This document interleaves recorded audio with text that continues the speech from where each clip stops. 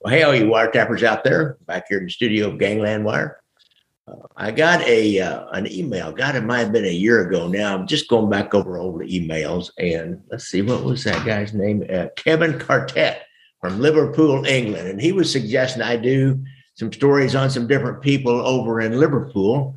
I haven't really done anything outside the United States for a while, and there's organized crime everywhere, especially with narcotics. So let's talk. I did a little research, and there's a guy named Curtis Warren, born in 1963, and by 1969, whoops, correction on that. By 2009, he was listed as the number one target on Interpol's list of the most active European gangsters. Now, and he came from he's not a mob legacy as we see sometimes here in the United States. Curtis Warren was born to his father was Curtis Aloysius Warren, who was a seaman in the Norwegian Merchant Navy, and was born in South America. Came from working class family, had a brother and a sister, and they grew up in Liverpool. One time, interesting, let's tell you a little bit about Mr. Warren here. At one time, he was released from a local jail. And a copper said, I think he's turned his life around. And he went out and he started working as a bouncer at Liverpool nightclubs. But it was here, after he got out of that little jail sentence for some kind of, hooligan kind of stuff, I'm not sure what it was, he learned about the drug trade because, bouncers control these hot clubs and cocaine dealers go in and out of there. That's where they find customers. They like to party themselves. It's a cocaine, especially back then when this guy got going, it was a party drug. I remember in the 70s, it was all about party. It got a high-end party drug. Well, he got to know some of these dealers and befriended them, give them, let them beyond the velvet ribbon, if you will, or is that what they call it, beyond inside and jump the line. And they gave him education on that. So he started into the drug trade. And in the 1980s, when it was hopping and he had done a little personal sales, he fell in with a Middlesbrough businessman named Brian Charrington. By 1991, they used this Charrington's personal yacht. They sailed to France and then traveled to Venezuela on their British passports and had some connections by then with the Cali cartel. And they made an arrangement to start a big time smuggling operation directly from Colombia to Liverpool. And they were going to conceal the cocaine in lead ingots and pack those in steel boxes. I'm not, you couldn't penetrate those with any radar and see any funny things inside the lead ingots. There must have been a traffic anyhow. They must mine lead in Venezuela and South America and then bring that lead to Liverpool. When this first load got there, the Customs and Excise agents, they call them over there, Her Majesty's Customs and Excise agents, cut open one ingot and found nothing, and they let the shipment pass on through. But somebody was ratting them out. So the Dutch police let the English police know that there were some drugs being held in steel boxes, but by then they had gotten them out of there. And then they had a second shipment come in shortly after that, during that time of 2,000 pounds of cocaine. So this was big time cocaine dealing. When that shipment landed a couple of years later in 1992, the British coppers came down on them and they arrested this businessman, Brian Charrington, and our friend Curtis Warren. But it turned out that Charrington was a police informant, and it looked like that, maybe he set this whole deal up. The people who were his handlers were mad. It was just kind of a mess. And so they, a lot of came out about our friend Warren at that time. For example, the police would say in trial or in front of the court that how well Warren was informed about how the customs people worked in England and in Liverpool particularly. He knew that how long the largest drill bit was that they would drill down in to check on things like ingots like that.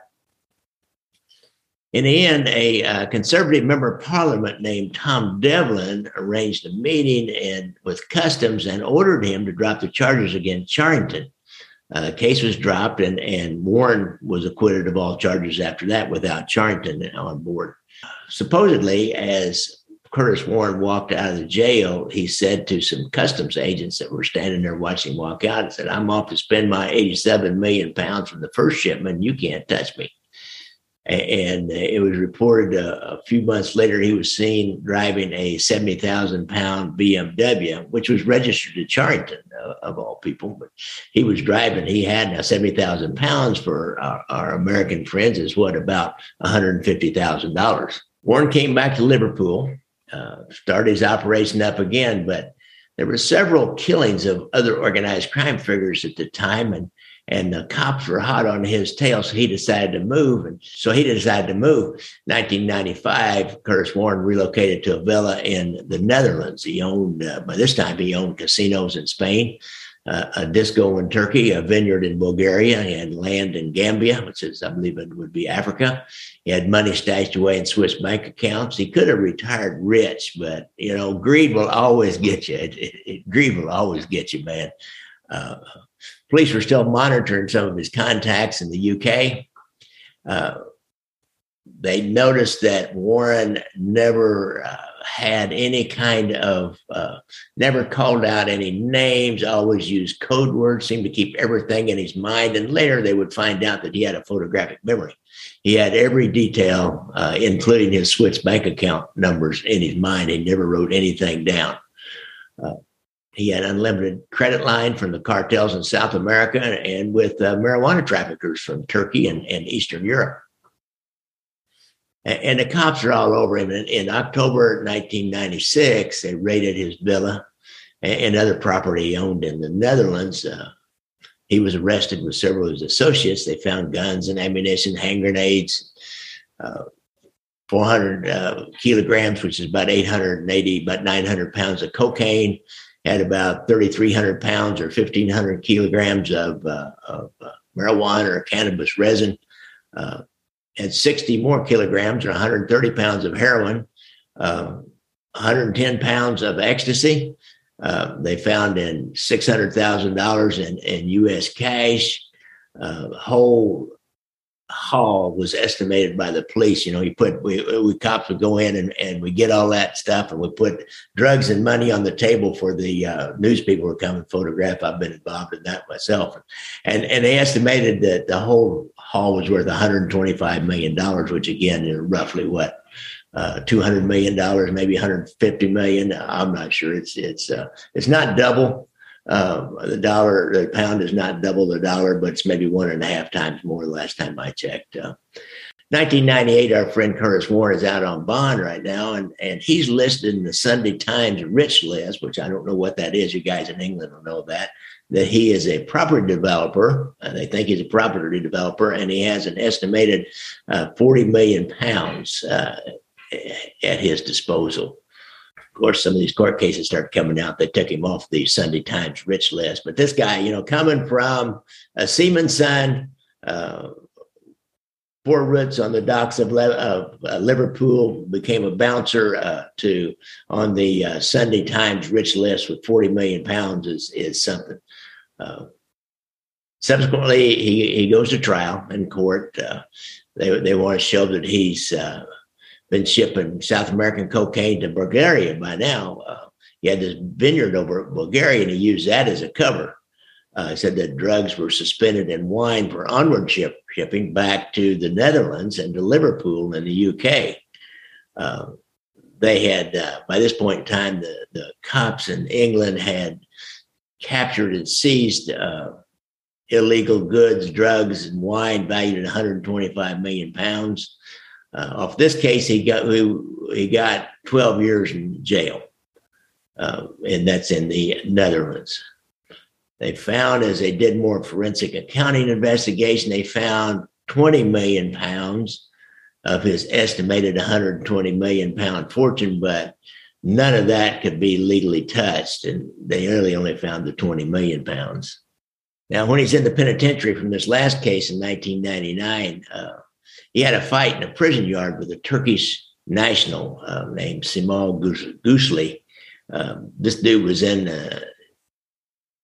This dude was in the Dutch prison for a 20-year sentence for murder and attempted murder. I'm not sure what that was about. There's a lot more to that story, I'm sure. It said that as Gallucci walked toward him and tried to punch him in the face, Curtis Warren parried it. He was an old bouncer and a street fighter. Had a short fight. Gallucci fell to the ground and Warren started kicking him. You get a guy down, and a deal like that in a penitentiary, it's kill or be killed sometimes. And he kicked him in the head 4 times. He got up. Warren knocked him down again, knocked him down so hard he hit his head also, and he was unconscious. And he kicked him some more, and he never recovered from it, and he died in the hospital. Now, then they tried him for that fight while he was in the penitentiary, and his defense, of course, was self-defense. Ended up finding him guilty of manslaughter, and because the judge would say the defendant used excessive violence, he sentenced him to another 4 years. Supposed to get out in 2014. In 2002, while the Dutch police are investigating a Bulgarian shipment that's connected to Warren's operation, they got an asset seizure order against him to get more money from him and more goods. They could only find 180,000 pounds, but they charged him to repay 26 million guilders. This is in the Netherlands, which is about $14 million under their Proceeds of Crime Act. Or he gets an added 5 years in penitentiary, which would extend his release date to 2019. He ended up making a deal with the Dutch cops and paid them $8 million in order to not get 5 more years in prison. I've seen that a lot here in the United States.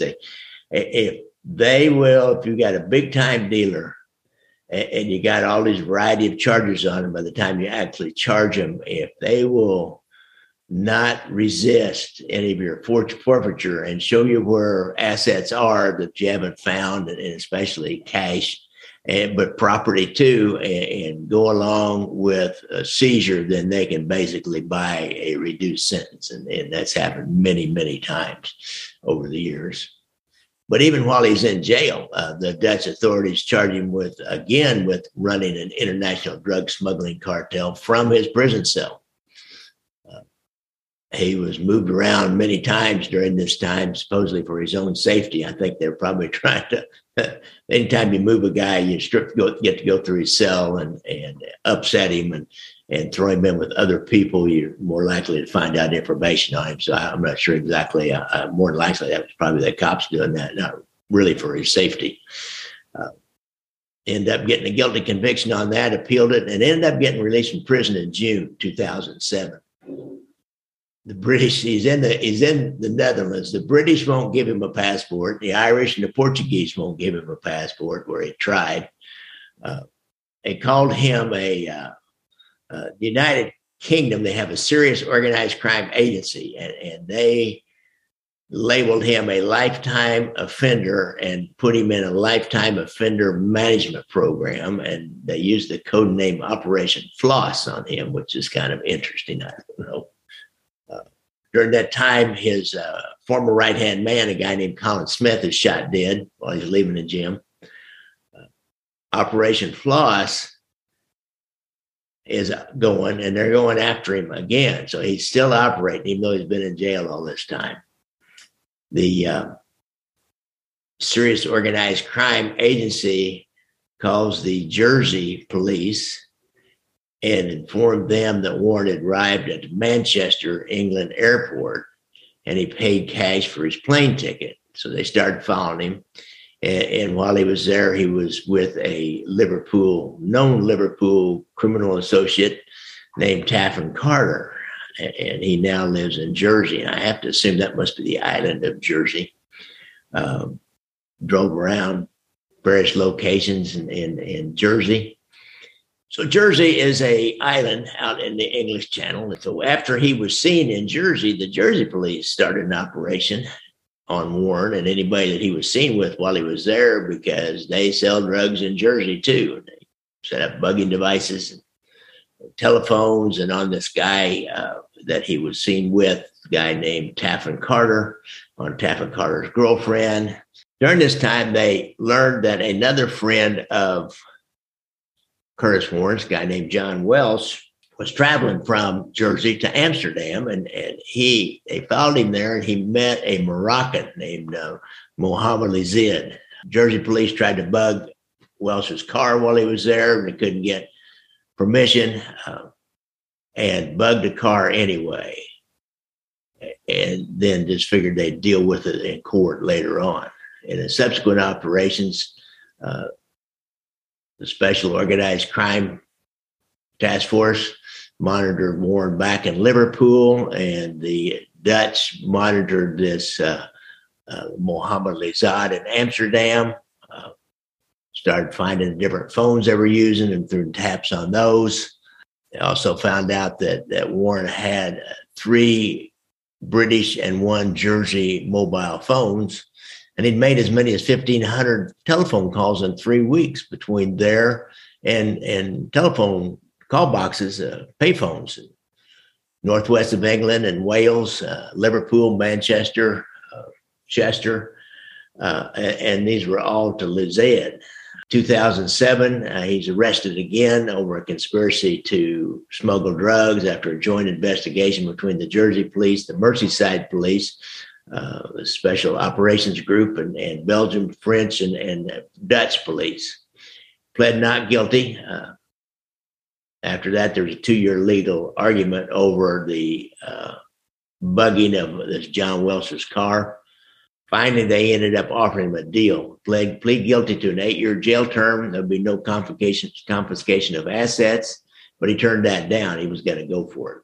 In the end, he was found guilty for conspiracy to smuggle marijuana, and he got 13 years in prison for that plot.